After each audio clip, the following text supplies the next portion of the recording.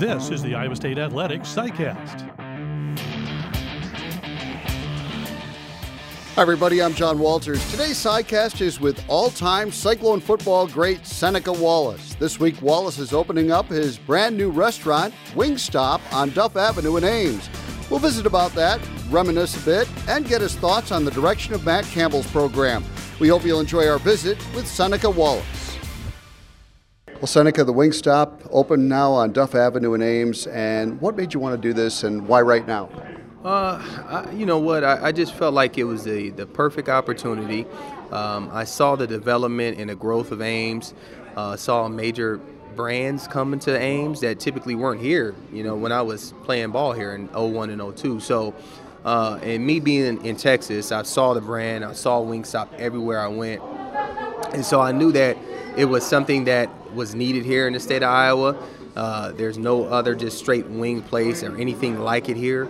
And so I knew that I had to do something, and I identified Ames as the first location. Obviously, with me having a relationship with Iowa State and playing here, I just felt like it was a perfect opportunity and a perfect location for one. Having tried it today, I can tell you it's really, really good, and I think people are going to love coming out here. You've got to be proud of the product that you're putting out. Of course. I mean, and this, you know, obviously they've been around for a long time. They started down in Dallas. They've been around since '94, so they've been around for a long time for a reason, because obviously they put out a great product, and I knew about the product. I stand by it. Obviously, eating it over the last 8 to 10 years that I've been around it down in Texas, I knew about it. So I knew it was going to be something that people here in the state of Iowa would love.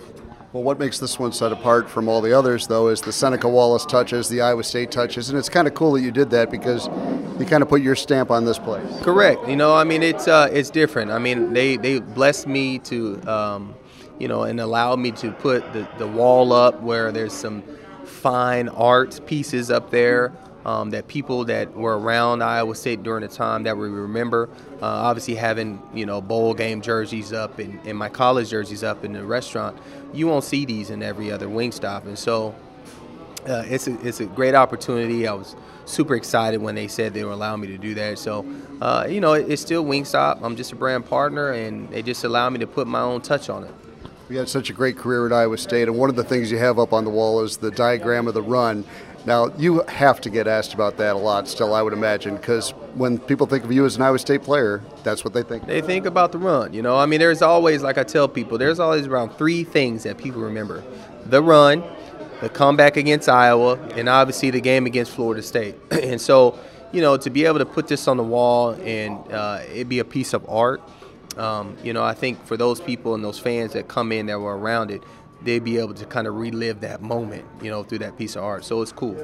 Now, I think you need one on the opposite wall, though, of the run against Nebraska, because to me, that was every bit as impressive the year before. Mm-hmm. Yeah, and people don't, you know, if you're a real fan of Iowa State football and Seneca Wallace, you'll understand that, you know, I had a run that, to me, like I said, is a little bit better than the Texas Tech run, because, you know, doing it against Nebraska, who is a very good defensive team then. They went to the national championship game that year. And people don't remember, I did that in knee braces. And having knee braces on against that defense says a lot. So, I mean, I had multiple runs like that, but the Nebraska one was huge. Well, for a couple of other Cyclones who have opened up restaurants are any indication, you're going to have a lot of success. And it's kind of cool. Dennis Gibson has a place in Ankeny. He's going to the Iowa State Hall of Fame in this coming year. Brent Curvey coaches Kalashis down in Clive. It's kind of cool to see some former Cyclone players coming back and feeling connected to Iowa State. Yeah, I mean, obviously this is where my career started. This is kind of where it springboarded and took off. And obviously, you know, the fans welcomed me and they supported me throughout my career playing in the NFL. So it's no better place to come back and to be able to offer this brand and this franchise to the state of Iowa. So it was a no-brainer for me to do this here. You've stayed really connected, as I mentioned, to Iowa State, and you've been following what's going on with the program, because I hear you on KXNO, I see you on WOI when you're doing appearances like that. How excited are you about the direction of Cyclone football right now with Matt Campbell? I'm super excited because, I mean, he's doing everything the right way, you know, and it takes time, obviously, to build that team that he wants here at Iowa State. And so I think he's doing it all the right way. He's very engaged. He knows what's going on in the community. He knows what's going on in social media. And those are the things that you have to battle with now, because everything is changing. There's this young football and how things are evolving from high school into college and then college into the pros. You have to have a good pulse on that. You have to have a good understanding of how that's happening, and I think he has that. What do you think of when you go through or by the stadium now? 61,500, third biggest stadium in the Big 12. It's got to make you proud to see where it's come to. Right. I mean, that means we're doing something right. I mean, obviously, I remember when I was here, we went through like 2 Jumbotron changes. You know, we had 2 different Jumbotrons. So to have that end zone done where they actually bowled that whole thing in, and just to kind of see the growth, it says we're doing something right. We have an indoor facility. We have all the facilities now to be able to compete at a high level in the Big 12. So I can see us and envision us at some point winning the Big 12 championship, and I think it's coming pretty soon.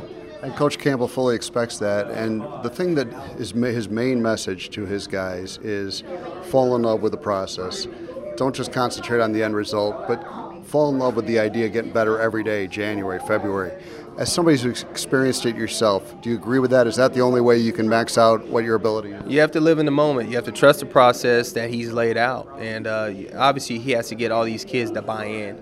And that's what I said about understanding the pulse of where we are right now in football. And he understands that. And if he can relay that message to the kids and get them to buy in and understand that it's a marathon, it's not a sprint, that it will happen. They just have to trust the process. And you've seen a little bit of that last year. Coach McCarney is another guy who stays very connected to Iowa State. He's back a lot. We always love seeing him when he comes back. How has he continued to impact your life after your playing days? Well, you know what? We've had a relationship, obviously him being in Texas when he coached at North Texas. And so, you know, just the support throughout my career, and obviously when I was here at college and him being my head coach, you know, he instilled a lot of stuff in me, you know, stuff that just sticks with me today, being able to make sure I work hard on and off the field, whatever I do, you know, being a student athlete, and just being able to be successful after football. And he's been a big part of that.